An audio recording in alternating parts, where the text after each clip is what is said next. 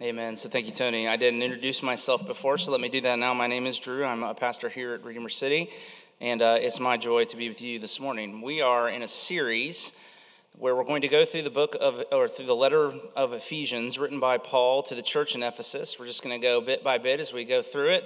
We began last week, so we are still in chapter 1, beginning in verse 7 this morning. Actually, we're going to go back and read verse 3.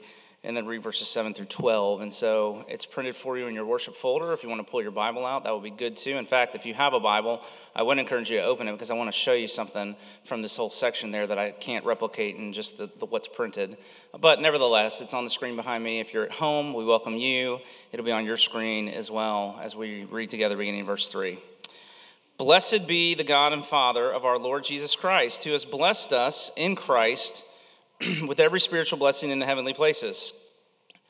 In him we have redemption through his blood, the forgiveness of our trespasses, according to the riches of his grace, which he lavished upon us in all wisdom and insight, making known to us the mystery of his will, according to his purpose, which he set forth in Christ as a plan for the fullness of time to unite all things in him, things in heaven and on earth.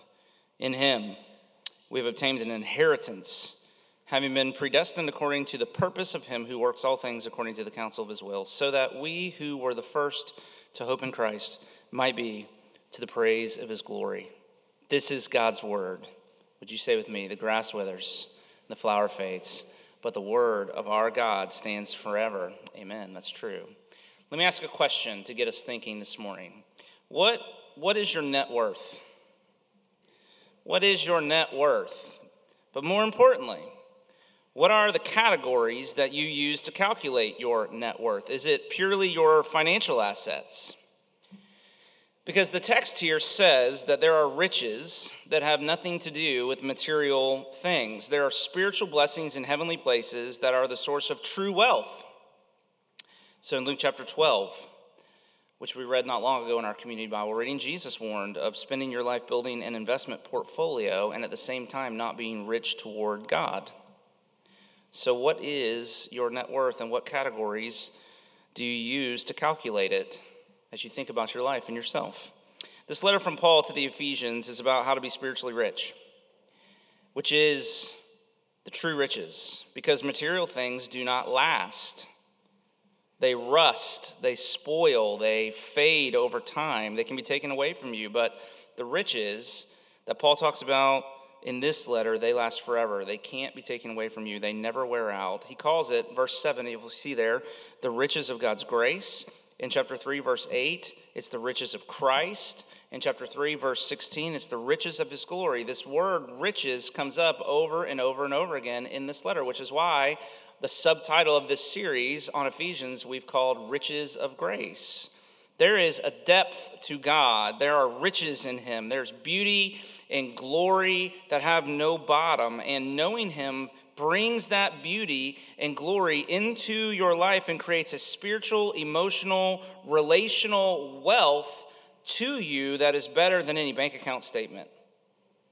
It can give you joy and peace and hope and cause you to live with a sense of purpose that you cannot get from material things. That is what Paul wants us to see. God himself is a treasure. And to know him personally, to live as his beloved, verse 6, that's the real riches. Without that, no amount of money in the bank will ever make you feel safe. No vacation, no matter how exotic, will make you come alive. But conversely, if you know that you are the beloved, then nothing else matters. Dane Ortland put it this way. He said, if you know you're the beloved, you are eternally invincibilized. Now, this is cheesy, so forgive me. But I was thinking, in the comic books or in the movies, it's always some kind of radiation or alien substance that alters the genetic code that turns a normal person into a superhero. And that's somewhat what Paul is saying here, that there are the riches of God, and if your life gets radiated by the beauty and the glory of God, it can give you spiritual superpowers. Moses, if you remember, Moses saw the glory of God and his face began to glow. He became the Human Torch, literally. That's a character from the Fantastic Four, right? He began to glow. And in the same way, if you could see the glory of God, if it could become real to your soul, you would be eternally invincibilized, faster than a speeding bullet. Right? No, we won't go that far. C.S. Lewis said this. He said, "He who has God and everything, he who has God and everything else has no more than he who has God only, because he is the true treasure." So here's what I want to try to do. I just want to walk through this text and try to show you, as Paul's trying to show us, I think. I want to convince you of the spiritual riches that can be yours if you believe in the Lord Jesus Christ, that you are rich, that you are spiritually rich, and you should live from that place of having and then passing along those riches to others. But you have to understand a couple of things. You have to know, first, that you're rich because all that Jesus is and all that he has is yours. Secondly, you got to know that you're rich because of the nature of the work that Jesus has accomplished and is accomplishing for you. And thirdly, you got to know that you're rich because you see that all throughout the span of your life and all throughout the span of human history, past, present, and future, all of it is called here by Paul the riches of his grace. And so let's walk through the text together. Can we do that? Beginning first by saying that you are rich if your faith is in Jesus. You are rich because all that Jesus is and all that he has is yours. So go to verse 7 and notice how it begins. It says, "In him we have redemption." And one of the things that stands out as you read this long, run-on, terribly crafted, horribly wrong grammatically sentence that Paul is rambling through here, beginning in verse 3 all the way to verse 14. As you read it, one thing that stands out is the number of times that Paul says something like "in Christ," "through Christ Jesus," "in him." So let's just, if you have a Bible and you can follow along, maybe underline or highlight every time. If not, once we get to these verses, you can do it there. But verse 3, he has blessed us in Christ. Verse 4, he has chosen us in him. Verse 5, he's predestined us for adoption as sons through Jesus Christ. Verse 6, he has blessed us in the beloved. Verse 7, in him we have redemption through his blood. So it's twice there in verse 7. Verse 9, his eternal purpose is set forth in Christ. Verse 10, he's uniting all things in him. Do you see? Verse 11, in him we have an inheritance. Verse 12, we hope in Christ alone. Verse 13, in him we are sealed with the Spirit. It's as if Paul is stuttering. 12 times in 11 verses. It must be important. And the language there is the language of union with Christ, which means when you believe, if you put your faith in Jesus, when you believe, you are united to Jesus so that all that he is and all that he has becomes yours. What goes for him goes for you. And so think about Jesus' credentials. Think about his resume. Think about the resources at his disposal. All of that is yours. And at the same time, if you're in Christ, all of the burden falls upon Jesus. All of the obligation, all of the have to gets put on his shoulders. And all of his strength, all of his success, all that he is and all that he has is given to you. Last week, Jonathan greeted us at the very beginning of the service so brilliantly. He said, you know, you might be tired because you're coming out of the week where everything depends upon you. And he had me because that's exactly what I was feeling. I was feeling the weight of that. And he said, but the good news is we come to church, we listen to the good news of the gospel. The good news of the gospel is that all that God is doing to save us, none of it depends upon you. Salvation doesn't depend upon you. And I know that, but I needed him to remind me of it. And as soon as he said it, it was like I just relaxed into it. And I hope that same thing can happen to us today. You are not blessed, we're told here, as a reward for what you've accomplished. You're blessed with every spiritual blessing in Christ. You're not righteous because you attain a high moral standard. You're righteous only because of the record of Jesus' obedience. You're not loved by God and adopted because he saw potential in you and wanted to be a part of bringing that out. You are the beloved because you're in the beloved. And Jesus is the beloved. But you get the same status with the Father when you believe, which is when you stop relying upon yourself, which is the definition of sin and unbelief, and you trust him instead. See, Christianity doesn't divide the world up into good people and bad people. And the good people, they get the good stuff and they go to heaven when they die. And the bad people, they get the bad stuff and ultimately they go to hell when they die. The division in Christianity is not between the good and the bad. The division in Christianity is between those who are in Christ, good and bad, and those who are not. Christianity is Christ. Let me say it again. Christianity is Christ. We cannot save ourselves. And so Martin Lloyd-Jones, who's been very impactful, he shaped me greatly. He would often ask, and I said this often, but I think it bears repeating. He would ask, do you think you're a Christian? He would ask somebody that. And the reply he would often get was, well, I'm trying to be. And Lloyd-Jones was kind of a grumpy old man, and he was pretty straightforward, and he was a straight shooter. So someone would, do you think you're a Christian? Well, I'm trying to be. And he would look at the person and he would say, then you don't know the first thing about Christianity at all.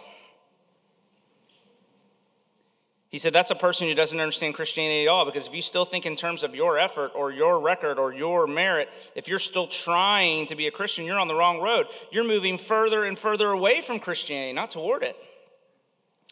Because Jesus did not come to tell us what we must do in order to be saved. He came to save us by doing it all for us, obeying for us, living for us, dying for us, being raised for us, seated in the heavenly places so that we might be seated there with him.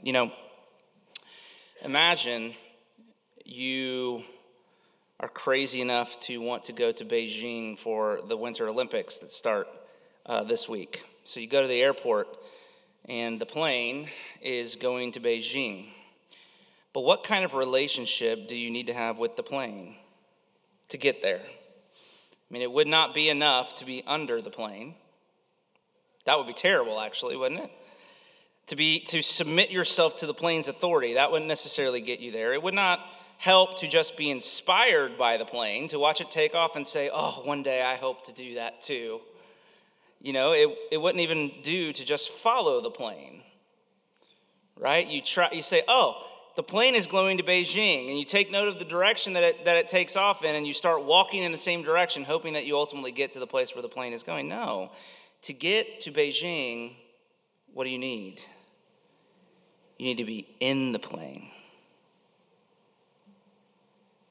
Because if you're in the plane, then what happens to the plane will also happen to you.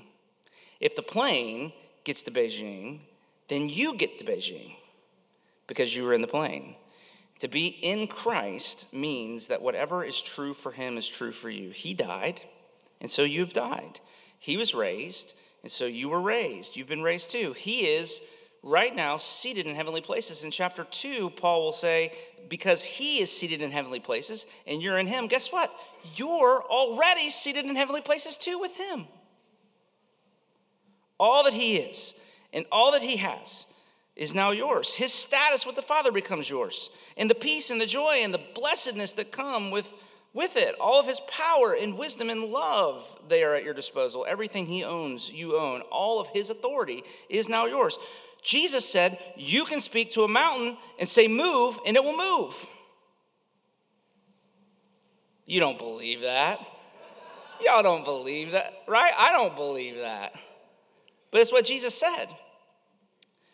His Spirit now comes and lives inside of you. And even as his inheritance, the eternal reward that his obedience has earned, that becomes yours too. And none of it depends upon you, which is really great news, isn't it? Because it means it can't be taken away from you. And that's true riches.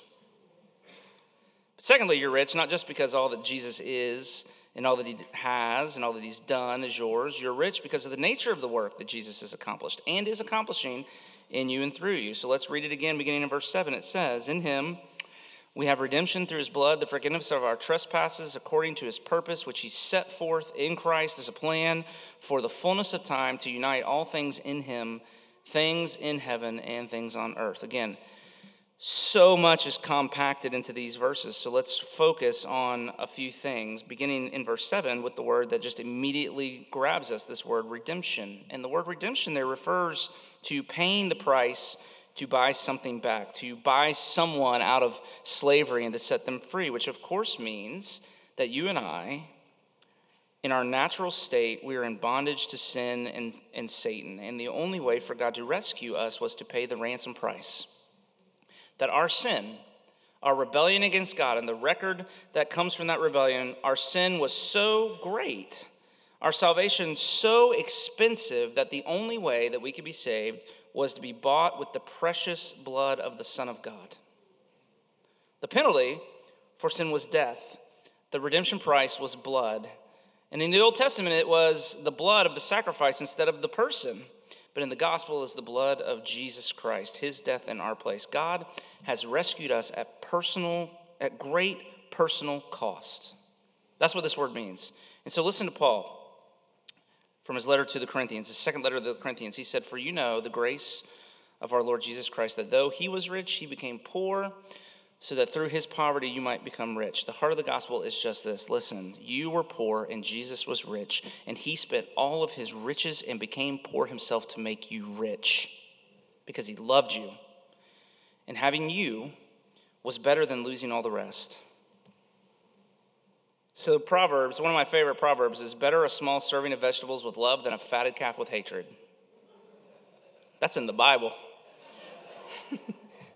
I don't like vegetables very much. I'd much prefer a good steak, but it says, better a small serving of vegetables with love than a fatted calf with hatred. Love is the true riches. Amen? But to be loved by God is the best thing of all. And that redemption, that word redemption, means it's exactly the case.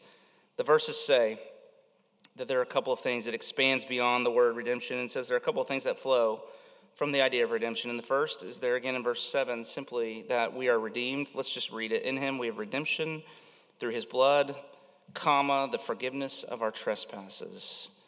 Again, we've all sinned against God, and sin creates a debt that has to be paid. And justice is when the person who is responsible for the debt is forced to pay themselves. But God, we're told here, did not demand that we pay. He paid the debt down himself in Jesus' death upon the cross.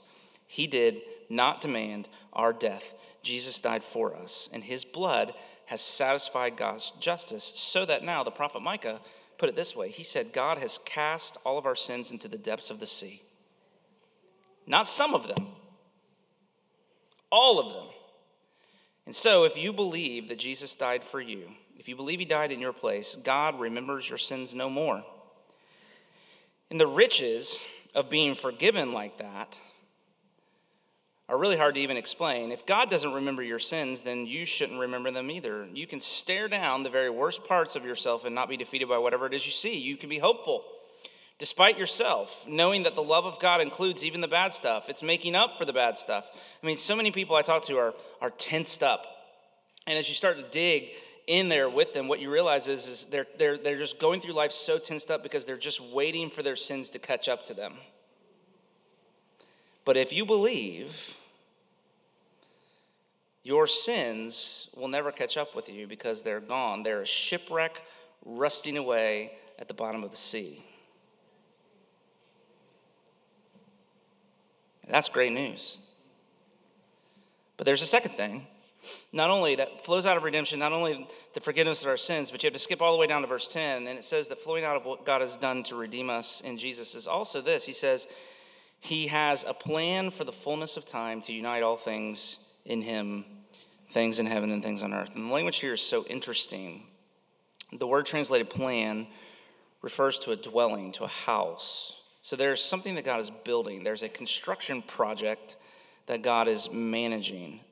The language fullness of time refers to the point in human history when all that God had been preparing from eternity began to actually take concrete shape in the world. Now, it's a poor analogy, but that fullness of time language, imagine a glass of water. And from the moment the man and the woman sinned in the garden, all the way back in Genesis chapter 3, at the beginning of our story, God began to pour water in the glass. He made the promise in the moment there in the garden to them about the seed of the woman who would crush the serpent's head. He poured water into the glass. Then with Abraham, and all that he said about Abraham and blessing Abraham to make him a blessing, he poured more water into the glass. And then Moses, and bringing the people out of Exodus in Egypt and establishing the law and taking Israel into the promised land, more water in the glass. And then the giving of the law and the kings who were largely a disappointment, but the prophecies of the future king and his kingdom who would come, water filling up the glass until Jesus came. And when Jesus came, the glass was full. And then in his coming, the water began to overflow. And that's what we see here, that there was a plan. But in the fullness of time, that plan began to take concrete shape in the world. It began to overflow. All of God's preparation it reached the brim, and it began to spill out over the top. In other words, there's a certain trajectory that your life is on, no matter what the particulars are at the moment. So don't be over particular. Don't get caught up in the moment. There's a long play that God began in eternity past, that went into full effect in Jesus, and that he is still patiently working out even up to today. And it is nothing less than the healing of the whole world. Verse 10, God is uniting all things. You see that? It's the word for head, but in verb form. And it means that all things are being put together into something true and beautiful and good in the end. That the cosmos is not cluttered, that there's coherence, that life is not random. It's just one thing after another. It's a story that will make sense once it's been told. And nothing reported in the news today or tomorrow or the day after makes the slightest difference in the totality of what God has purposed to do. And we can take heart in that. And knowing it can make you truly, truly rich, which brings us to the last thing we want to say. Because believing what I just said, believing that means that all of life, past, present, and future, it means that you begin to see it for what it really is. What Paul refers to here, and this is really the crux of the whole section of the text here, verse 7, the riches of his grace. Do you see that? Not just grace, he says riches of grace that are lavished on us, verse 8. So one of Paul's favorite words there is that word lavished. You could say he uses it lavishly throughout his letters. It means that God goes way beyond the bare minimum. Life with God is like going out to dinner with, you have that person in your life who just orders too much food. They get 5 appetizers and more wine than you can drink. I mean, that's the person you want to go to dinner with, right? Especially if they're paying. And that's what God's like. He loves to lavish. He goes way beyond the bare minimum. I got stuck on this line from Eugene Peterson this week in preparing. He said, in matters of grace, hyperboles are understatements. But looking back on the past, further back than we are able to look without help, Paul reiterates that everything comes from God's purpose and plan. You see that in verses 9 and 10, which means that everything comes with intent, that there are no accidents, that all the details and the big things too, and the good stuff and the hard stuff and the highs and the lows, that all of it has been arranged by the love of God. If I could bring up that word predestination again, you find it in verse 11 there. You'll notice the word destination. The Greek word is horizo, from which we get our word horizon. And so what we learn from that word is at the beginning, before anything actually happened, at the beginning, God already had the end picked out. I have a friend who, when he gets stressed out, jumps in the car and just starts driving. I mean, he has no idea where he's going. He doesn't tell his wife. He just stops when he wants to. He makes it up as he goes. Can I tell you that is absolutely terrifying to me? If I ever did that, Jonathan, come get me, send somebody after me, I've lost my mind. Because I've never done that. I probably never will. But I'm sure glad that is not God's way. Human history is not divine improv. From the beginning, he had the end picked out. Which means, from the beginning, there's been riches of grace. But look around the present. It means if you look around at today, at this day that the Lord has made, that nothing is outside of God's purpose and plan, that today is full of riches of grace too, being lavished on us, verse 9, in all wisdom and insight. And those two words are really, really important. Wisdom means that whatever God does with today is best. Whatever God does with today is best. Insight means that whatever God does with today is brilliant. It's genius. There's no better possible thing that could happen. And believing that, what we're told here is it can unlock the mystery. Do you see that in the next verse? It says, knowing that God is working in all wisdom and insights makes known to us the mystery of his will. In other words, it makes life far less scary. You can settle in. You can relax. You can trust that whatever's happening comes from God's good hand. And you settle in, you take a breath, you calm yourself, not because you finally understand it all, but because you finally realize you don't have to understand it all. It's enough to know who God is, that he is sovereign and loving and always does what's best and always in the best way possible. You see? Riches of grace. But then, that's not all. Then you look ahead to the future, and there are riches of grace there too, because the best is yet to come. It says, verse 11, in him we've obtained an inheritance. In other words, there's a treasure waiting for you in heaven. And Paul talks about this a great deal in his letters, so it must be important. If you have an inheritance waiting for you, it puts you at ease. It takes the pressure off. You live differently. You act like you're rich even before the money is actually yours because you know it'll be there. It's being held safe. It's being kept for the time when you need it. But the Bible says that we have a spiritual inheritance that makes any earthly inheritance look paltry in comparison. And it's absolutely secure. It will never run out. It will never fade. It will be just as bright and beautiful after 1 billion years as it is on day one. We tire of earthly treasures over time, but this inheritance will only increase our joy forever and ever and ever. And here's the thing about an inheritance. With an inheritance, it's yours, but only because of another's hard work and effort. Someone else did all the work. They earned the money and put it in the bank and stowed it away and left it there for you to be able to enjoy, though you did nothing to earn it. You just received it. It's riches of grace.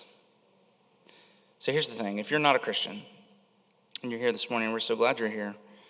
And we want to help you as best we can, but here's my encouragement to you this morning. I dare you to find a better deal than this. This is the offer of real riches. A relationship with your Creator and meaning and purpose in life and the right perspective to not just rush through life full of anxiety and at the end, eternal riches that only get better and better and better for millions and millions and billions of years. If you are a Christian, let me ask you this. Do you see how rich you already are? Do you see the riches that are yours? And it's all from grace. From beginning to end, it's the riches of grace. And so to close, let me just do this. Let's come back to that phrase that I mentioned in Luke chapter 12, where Jesus warned about having earthly riches and putting away money in barns and not at the same time being rich towards God. Rich towards God. What does that mean? Well, if Jesus gave away all of his riches and became poor to make you rich, well, what do you do with those riches of grace? The text in Luke 12 answers the question, but this is not a sermon on Luke 12, but it's still helpful to us, I think. It says that the spiritually rich person is, first off, able to shed the typical anxiety about life that so many people live with, which allows them to seek God's kingdom first above all things and not spend all their time and energy and effort and emotion worrying about the kids and job reviews and the retirement account balance and all of these things because they know they are already rich. They don't store up treasures on earth. Instead, they live radically generous lives, selling their possessions even and giving to the poor. Again, all of that is right there in Luke chapter 12.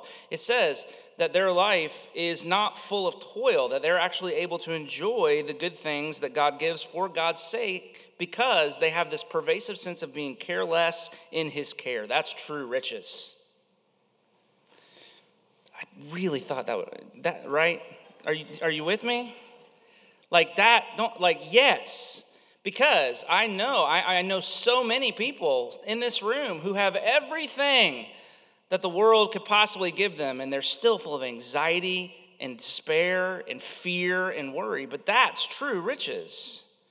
To be able to be careless in his care, to be able to enjoy whatever you have, even if it's a little and not a lot, to be light and not heavy and anxious, and to be radically and generous, passing on riches of grace given to you to others. And that's Ephesians 2, chapters 1 through 3 of this letter are about how God is making you rich. Then chapter 4 through 6 are about what you do with those riches. You invest in others. You use your gifts to bless and to build up other people. You pass on the grace that you've been shown to others. You bring the emotional wealth the gospel gives you into relationships, into marriage and parenting and friendship and work to transform others by your love and care. You take your riches and you invest them in the world to make the world rich, spiritually rich. You know, it's always strange to me to see wealthy people who live like they're not wealthy. It's a sad part of wealth. But it happens spiritually too. In Jesus, there are riches of grace. God's love and grace are a never-ending sea. You launch out into it and you head towards the horizon to only get to the horizon you've seen to realize there's another horizon beyond, and then another, and then another, and there's no end. Which is why John Wesley, when he wrote about God's love in that famous hymn, he said, amazing love. Because there's no other kind of love. This love, you can't describe it by any other kind other than to say that it's amazing. There is no other kind of grace besides amazing grace, right? And so Wesley said, just straining toward finding the language to express how he felt, he said, amazing love, how can it be that thou, my God, should die for me? Here's what he said. What goes on in that hymn to say, the mystery of all, the immortal dies, who can explore his strange design? In vain the firstborn seraph tries to sound the depths of love divine. But then he says, 'tis mercy all. And that's the way I hope you can see life, that you can look at life no matter what's going on, no matter what you're feeling or facing today, no matter what you're headed into tomorrow, no matter what you look back on and are grieving from, either the recent or even the distant path, to say, 'tis mercy all. 'Tis mercy all, immense and free, for oh my God, it found out me. That is the cry of faith. And so pray with me, would you? Father, that is true. There are a wealth of riches that are ours in Christ Jesus, and yet we must confess to you that too often we live as paupers, not befitting the grace that we have been shown. We live with a scarcity mentality as if there is some end to the good that you would do to us, that we must hoard it for ourselves, some end to the grace that you would show to others so that we live in unforgiveness, that we ourselves have been forgiven greatly. We live as if grace is a trickle and we're dying of thirst and we can't dare to give someone else a chance to drink, instead of seeing that it is a never-ending vast ocean. We need not ever fear that we would come to the end of the riches that you would show to us. So forgive us and help us. Help us now to believe more deeply than we did when we came in here this morning. Help us now to turn our gaze away from ourselves, because that's really our problem, is we're just so focused on ourselves that we remain tired and fearful and full of anxiety. But if we would just take our eyes off ourselves for a minute and lift them up to you and celebrate that everything we have is because of the Lord Jesus Christ and the work that he has done for us, and to sing as we will in just a minute, not I but Christ, then the joy would come, then the peace would come, then the sense of the riches that are truly ours would come. And so help us now as we sing to do just that as a response. Make this a song of faith and repentance for us this morning, and restore to us the joy of our salvation. Make us aware of the true riches that are ours, and then that we would go to share and be generous to everyone we meet, because you're worthy of that. And so we pray it in your name. Amen. I love the line at the beginning of that song where it says that because God has given Jesus, it just says, what more does heaven have to give? And if he gave, here's what Paul says in Romans 8. He says, if he freely gave him up for us all, will he not also with him give us all things that we need? And the answer is yes. And that's the confidence that you can go with. If your faith is in the Lord Jesus Christ, then by that faith you have been united to him. You are the beloved of God because you are in the beloved, which means that you can go with every assurance that God will give you all that you need. He will make you rich so that you can share those riches with others. That's what this benediction means. So receive this benediction and then go and live a life to the praise of his glorious grace. May the Lord bless you and keep you. May the Lord make his face shine upon you and be gracious to you. May the Lord turn his face towards you, give you his peace both now and forevermore. Amen. God bless you. Go in his peace. Stay warm.